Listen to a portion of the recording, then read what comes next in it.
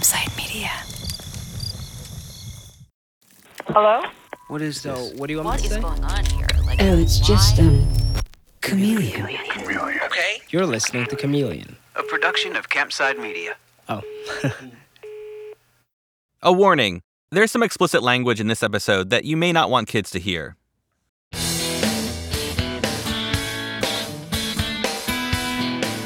This is an ad.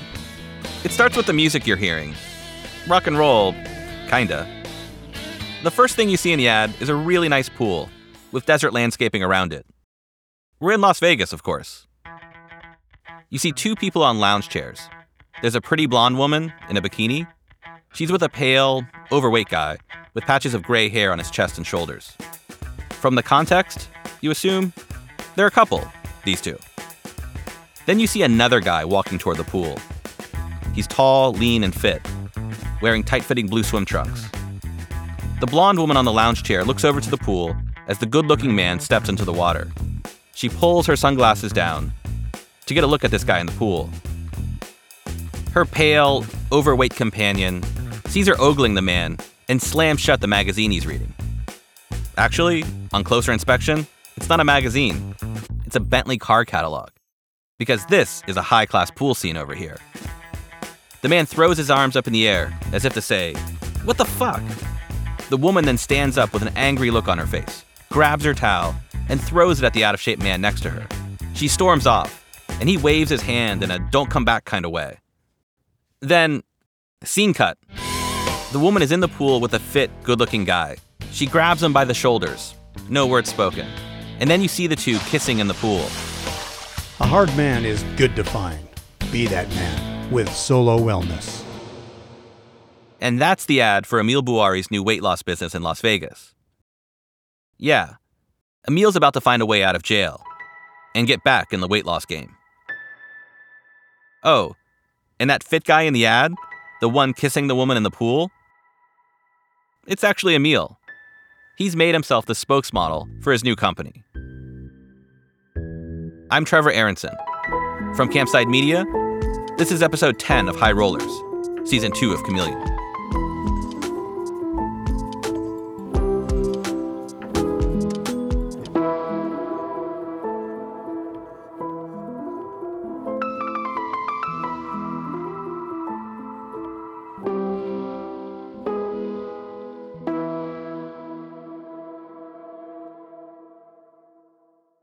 So way before that ad was filmed, Emil still has some hoops to jump through before he gets out of jail. It's 2018, and he's still incarcerated, in the desert, in Pahrump, and biding his time laying on his bunk, working out in the gym, and doing yoga.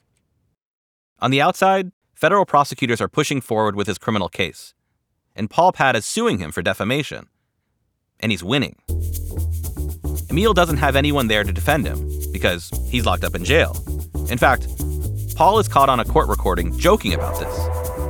These guys are all nervous about this hearing. I said, listen, this is going to be the easiest hearing where you have nobody on the other side. Yeah. So Paul asked for the judge to rule against Emil for millions of dollars in damages. I mean, I think one's reputation is priceless. To the extent you have to put a number on it, I'm seeking at least $4 million, if not more.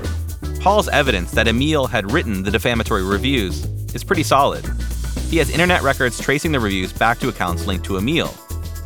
And there's some evidence Paul didn't have. Additional evidence I came across. In the FBI's undercover recordings, Emil appears to admit to his defamation campaign against Paul in a conversation he had with Dennis and Michelle. I'm very good on the internet. I hire people out of India and they can destroy a company online. Like $5,000, they would absolutely. So these people in India, they work for $100, $120. 3 people work 10 hours. Holy shit! Putting shit online, so I can decimate a company. So they okay. So they can put all kinds of fucking. Just this guy's a douchebag. Whatever. I hired him and he lost. I would decimate his business. And in fact, in a couple of weeks, I'm gonna send him an anonymous email that if he doesn't drop it, dismiss the case without prejudice. I'm taking him to the next level. Yeah. A judge later agrees that Emil is responsible for the defamatory reviews. He rules in Paul's favor in a default judgment for a staggering amount of damages. $4.1 million against Emil and $550,000 against Emil's girlfriend. Kim Milko. But even with this huge amount of money to pay Paul, somehow things take a turn for the better for Emil. Way better. The Justice Department has, at this point, already offered Emil a plea deal, which would have come with a sentence of 30 months. Emil is convinced the case is dirty, and he refuses to take the plea. And the government's lawyer admits in court that Emil has already spent as much time behind bars as he would have had he taken the government's plea deal. The plea agreement we had him at a level 19 with the 3 points for acceptance, which would have been a 30-month low end. He's been in about 27 months, so with good time, he would be available to release. So the judge agrees to release Emil, finally, pending trial. I asked Emil how he got through more than 2 years in jail, and how he felt when he got out. I grew up in Nigeria, Africa, and Beirut, Lebanon, so I've seen hell actually take place. I've seen 6-year-old kids, African kids, walk 2 miles in bare feet just to get water bucket and walk back, and then go live in a hut with 6 other kids and family members and so on. I mean, that's permanent. There's absolutely no hope to get away from that. So that's real hell. I always knew Pahrump, the way I got, it was hell, and it was a shithole, and so on and so forth. But at the same time, I always knew it would be over, and I always knew that we would win, and then it would be our turn. But in general, yes, it was a shithole, and of course I don't want to go back. Nobody wants to go back there as opposed to being here. But you get through things in certain ways. After his release, Emil vows to take the criminal case to trial. In a court filing, his lawyer uses the research of Jeff Danik, the former FBI agent who's helping Gus, to describe how Michel, the informant, was allegedly running scams on Emil while he was under federal investigation. Federal prosecutors acknowledge, in a reply, that the government is looking into those accusations to determine if they are accurate. And in a motion to dismiss the charges, Emil makes clear that if the government is going to put him on trial, he's going to put the government on trial, delving into how the case started and the actions of the agents and the informant. And incredibly enough, that is, apparently, a fight the Justice Department doesn't want to have. Prosecutors offer Emil a deferred prosecution agreement, meaning that if he stays out of trouble for 6 months, all the charges will be dropped. Well, basically, it's a dismissal with a face-saving mechanism attached to it. But I didn't stick to a single condition on that PTD. I didn't get a job. I flew right away to Costa Rica, and I didn't stick to a single condition of it, and they still dismissed the case. Which is extraordinary. The Justice Department has a conviction rate north of 90%. The whole thing was a farce. Everyone had their own personal agenda, whether it was Paul Patta having a personal agenda, Michel Ben Amar had his own agenda, how much to party, how much fun to have while we're doing this. So everyone had their own little agenda here, and it kind of worked for a while, yeah.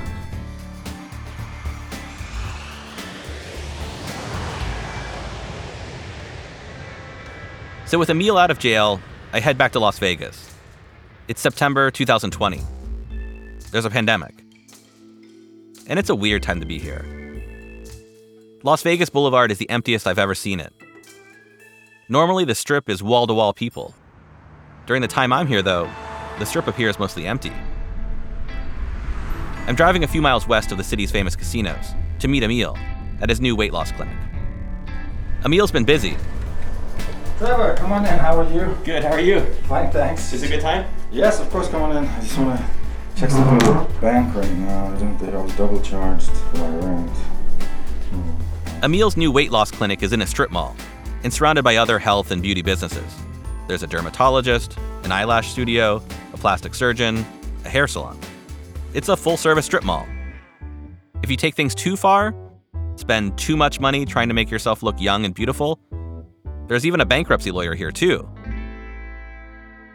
And Emil's still the consummate salesman. 2 years, I believe this company will be generating about $5 million in revenue. Profits will probably be 50%, and take it from there.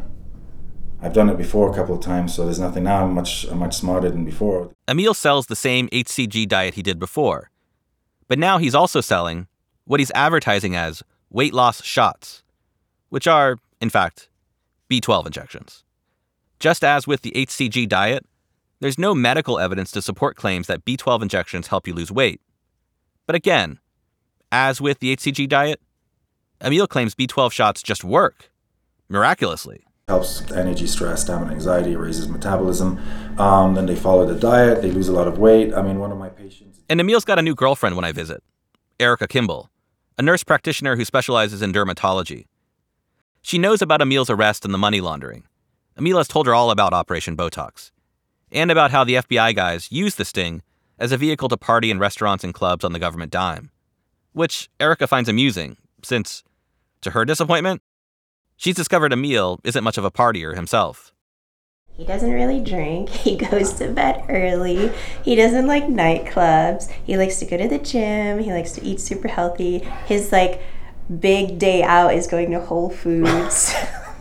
Or to the movie theaters, which we can't do anymore. He doesn't like going to restaurants. I have to pull him out of the house to get him places. Yeah. So As I'm talking to Emil and Erica, one of Emil's patients walks in. She's here for Emil's B12 injections. How are you? Hi. This is Dr. Erica. This is Trevor. So we're gonna give her some shots. Of course. you can go in my room. Sure. We're being interviewed by. Good for you. You are a very popular guy. Yes. Yes. And you are such a good guy. So. Thank you. For Emil, life's getting back to normal. But there's been a lot of damage left behind from Operation Botox. I've asked Emil, several times, and in different ways, if he regrets getting his brother Gus, his girlfriend Kim, and his friend Mary mixed up in the FBI sting. I can never get an answer I find satisfying. Do you feel bad? Absolutely, I do. Yes. And that's all Emil will really say. But Operation Botox has changed Emil's relationships with the others. His friend Mary isn't one to hold a grudge, and so she blames herself as much as Emil. She was stupid, she says. I really didn't get it. I did not get it at all about what was going on. What an idiot. I bleached my hair blonde so I'm not an embarrassment to brunettes, okay? So anyways, I was like, oh my God, what idiot. So, yeah. Mary has since moved from Las Vegas to Florida. She and Emil are still in touch.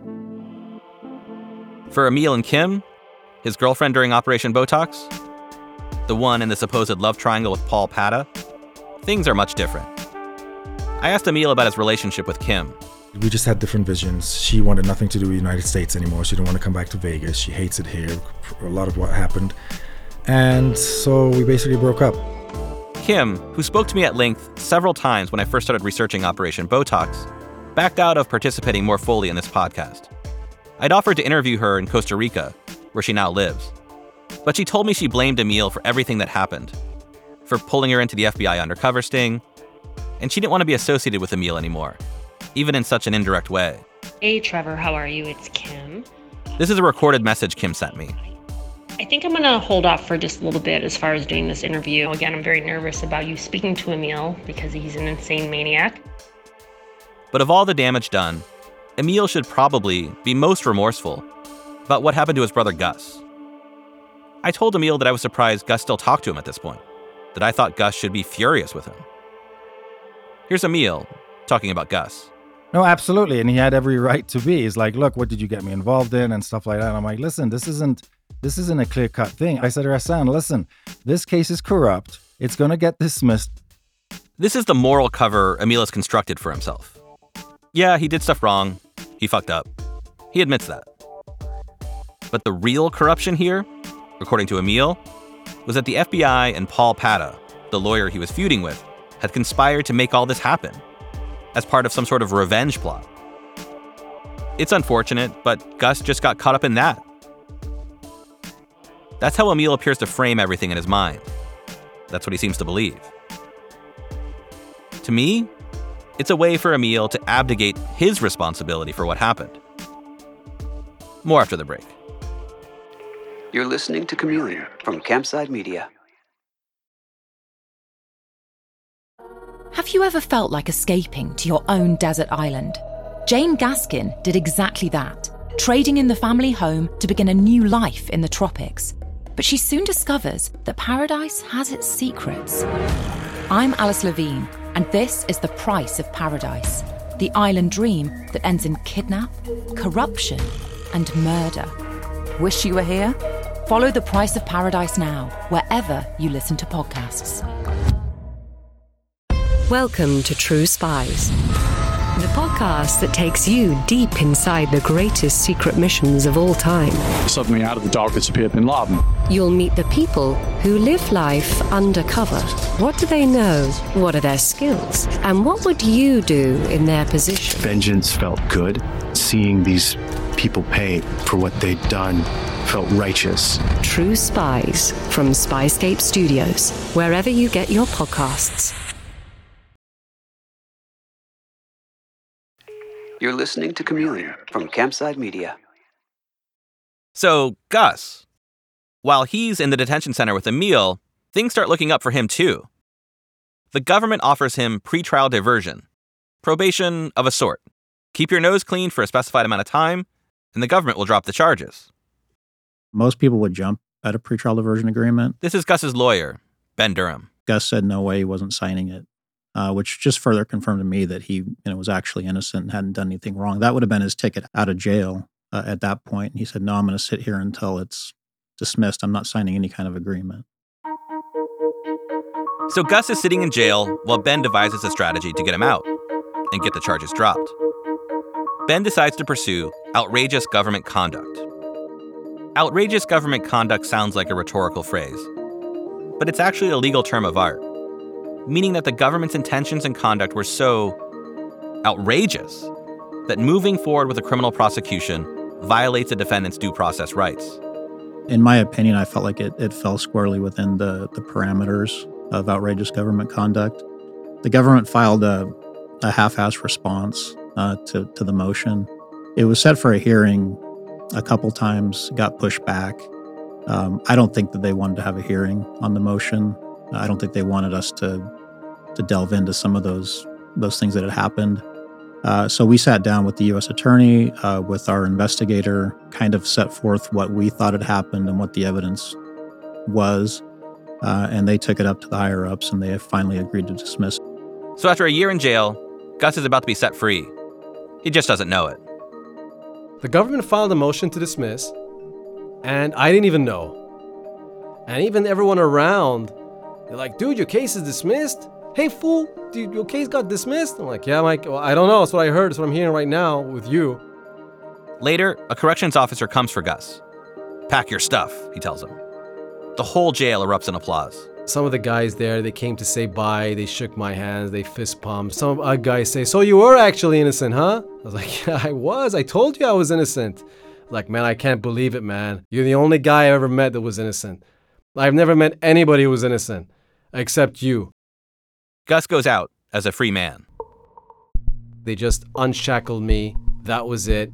Gave me a bottle of water. I had no money, no phone, no ID. Just a bottle of water, 11:30 at night in Las Vegas. But his life is wrecked.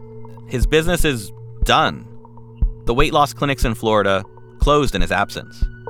His wife and son are now living in another country. A corrections officer just drops him off in downtown Las Vegas. They made me a homeless guy. In a way, I was like, man, I wish I could be on my bunk and go to sleep. But let's not think that way. You're a free man now. So I walked next to Fremont Street in Vegas, and there was this party, outdoor party, and I just walked into it. And I remember looking at these go-go girls dancing on the bar. Like, what a contrast. All of a sudden now I'm looking at women and free people, and I'm like looking, and my clothes are unironed, and I look disheveled. My eyes are blotched red. I was tired. I was hungry. And I still had to walk. But I danced a bit. So yeah, I danced and waved my hands a bit with them, with these people like dancing. And like, think if you guys knew where I was in the last 30 minutes, like the last hour, like how funny, nobody knows, everyone's just drinking and laughing. An hour ago, I was in fucking detention. Broke and looking like a homeless man, Gus is trying to figure out what to do. He starts asking around among the partiers on Fremont Street if he can use someone's phone. He gets a lot of no's. Then someone finally lets Gus use a phone. The only number he has memorized is for a friend in Los Angeles. He answered it. I said, it's me. He's like, man, are you okay? What can I do for you?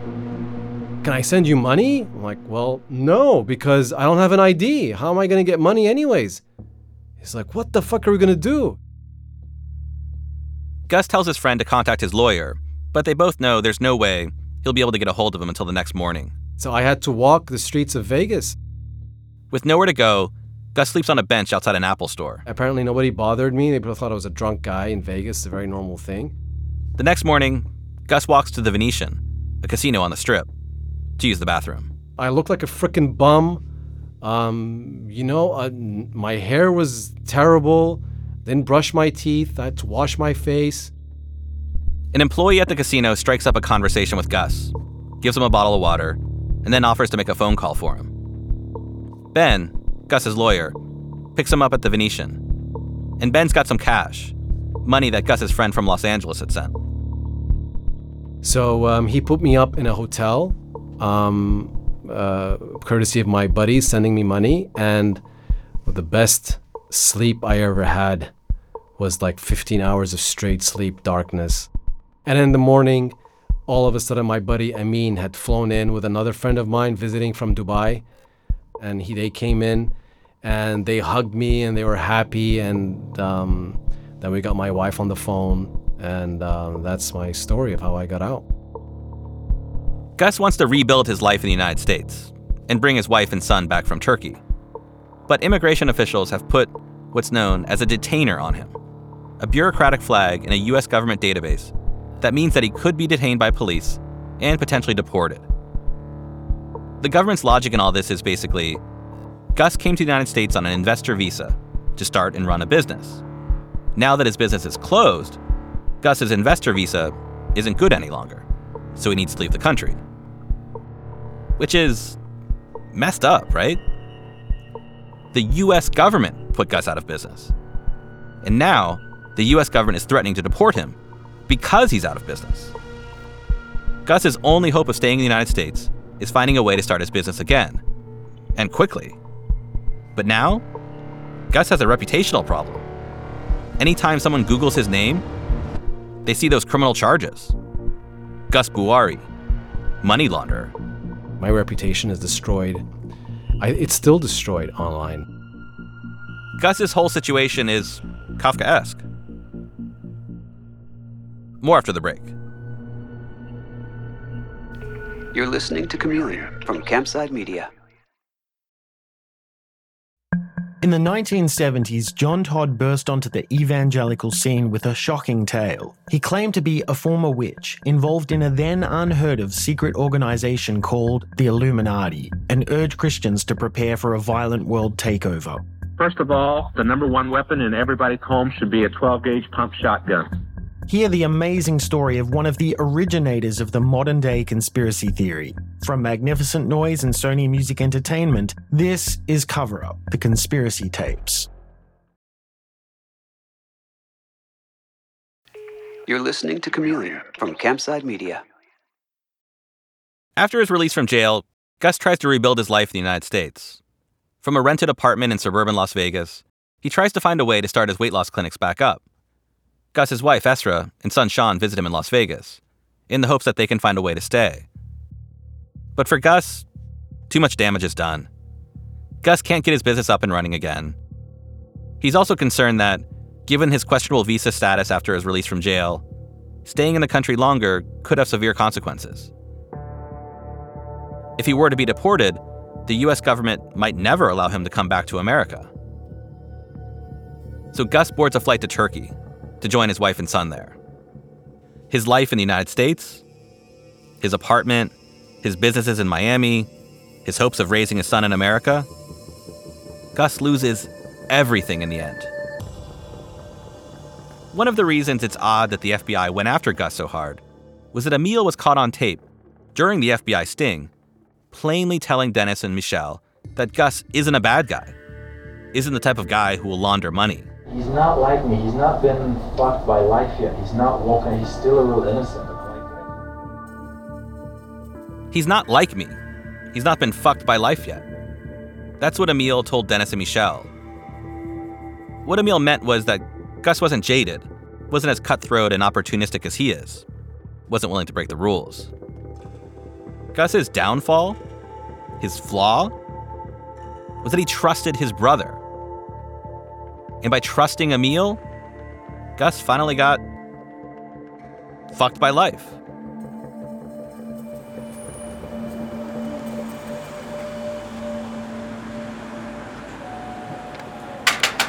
This is Ogito School. I'm with Gus in Istanbul, Turkey. It's a nice day. Sunny, temperate weather, a cool breeze. Gus is walking to his son's school to pick him up, as he does most days. We can just wait here.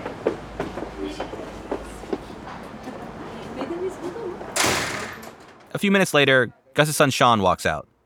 He's 5 years old, and he has a thick mop of black curly hair that falls below his chin line. He's a cute kid. Now that's Sean. Hello. How are you? Good, how are you? Hey, Sean. How's it going? Gus and Sean start walking back to their apartment in Istanbul. It's rush hour, so there's a lot of road noise. Did you draw anything today? Paint anything today? Yeah. What did you do?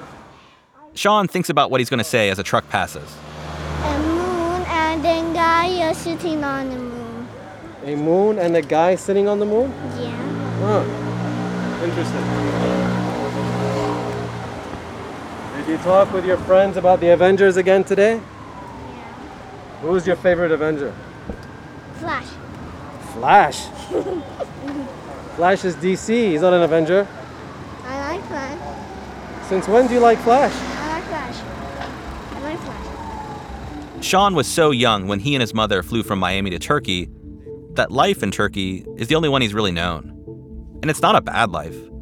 Gus, Esra, and Sean have a really nice apartment in Istanbul, near a newly built high-end shopping mall called the Zorlu Center.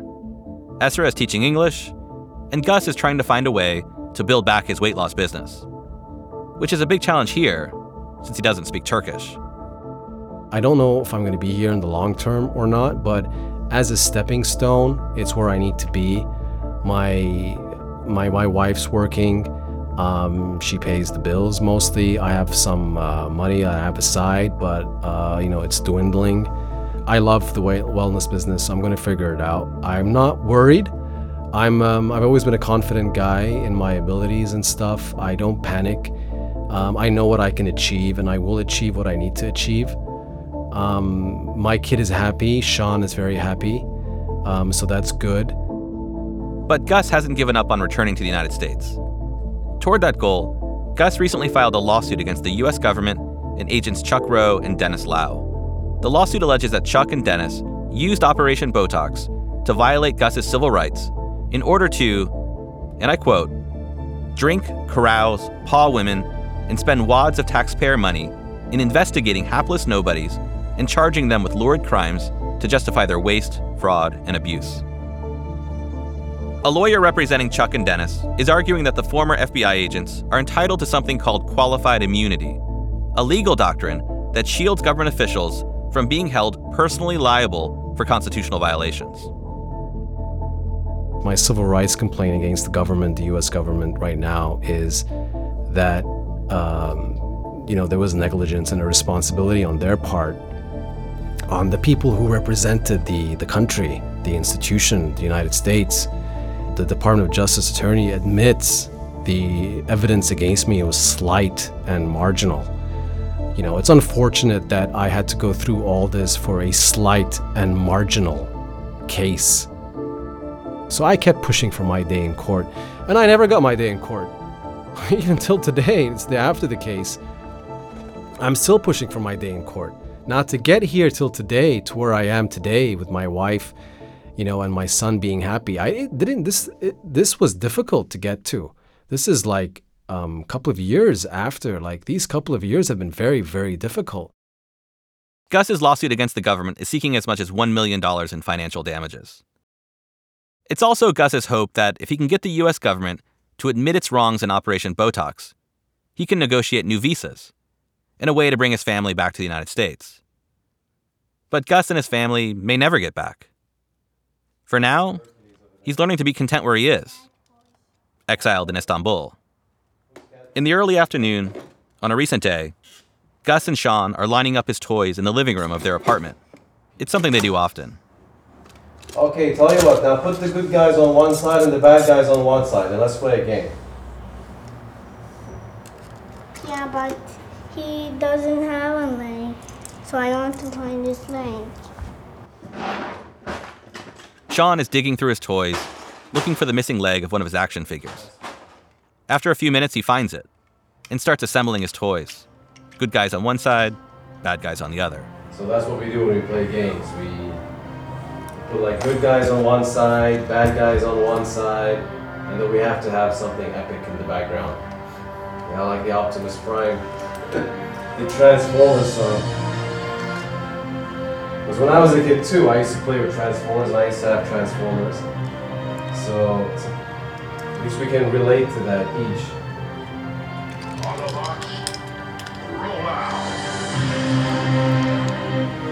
Ready?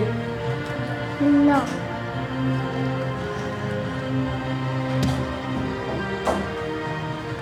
Okay, we're taking vengeance on bad guys. We're gonna beat the bad guys. Okay, choose you guys. Who should I be? It's all a game here, in Gus's apartment in Istanbul. The good guys versus the bad guys. But Gus is hoping that one day soon, back in the United States, he'll finally beat the bad guys. And everyone will realize what he's been saying all along. He's the real good guy in all this. There's also an alternative ending to think about. A what could have happened story. Gus was the one who listened to the FBI's secret recordings, scoured the evidence, and figured out what happened in Operation Botox. He's the one who exposed the FBI's abuses in the case. But what if the Justice Department hadn't indicted Gus? He never would have gone through the evidence and revealed what really happened. And I don't think Emil, Mary, or Kim would have done what Gus did. They would have, probably, taken plea deals. And in the end, none of the FBI's behavior in Operation Botox would have come to light.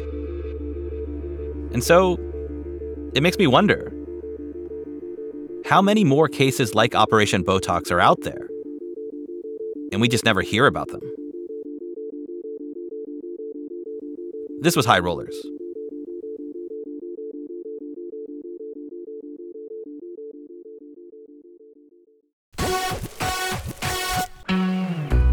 Chameleon Season 2 comes from Campside Media. It's hosted by me, Trevor Aronson. Our executive producers are Vanessa Grigoriadis and Adam Hoff. Alex Yablon fact-checked the series. Margot Williams also contributed to research. Mark McAdam composed the theme song. Doug Slaywin and Sam Leeds provided production support. The executive producers at Campside Media are Josh Dean, Vanessa Grigoriadis, Adam Hoff, and Matt Scher. If you enjoyed High Rollers, please rate and review the show on Apple Podcasts. It really does help other listeners like you find the show. And make sure to subscribe to the show on Apple Podcasts, Spotify, or wherever you get your podcasts. Take me in, Sin City.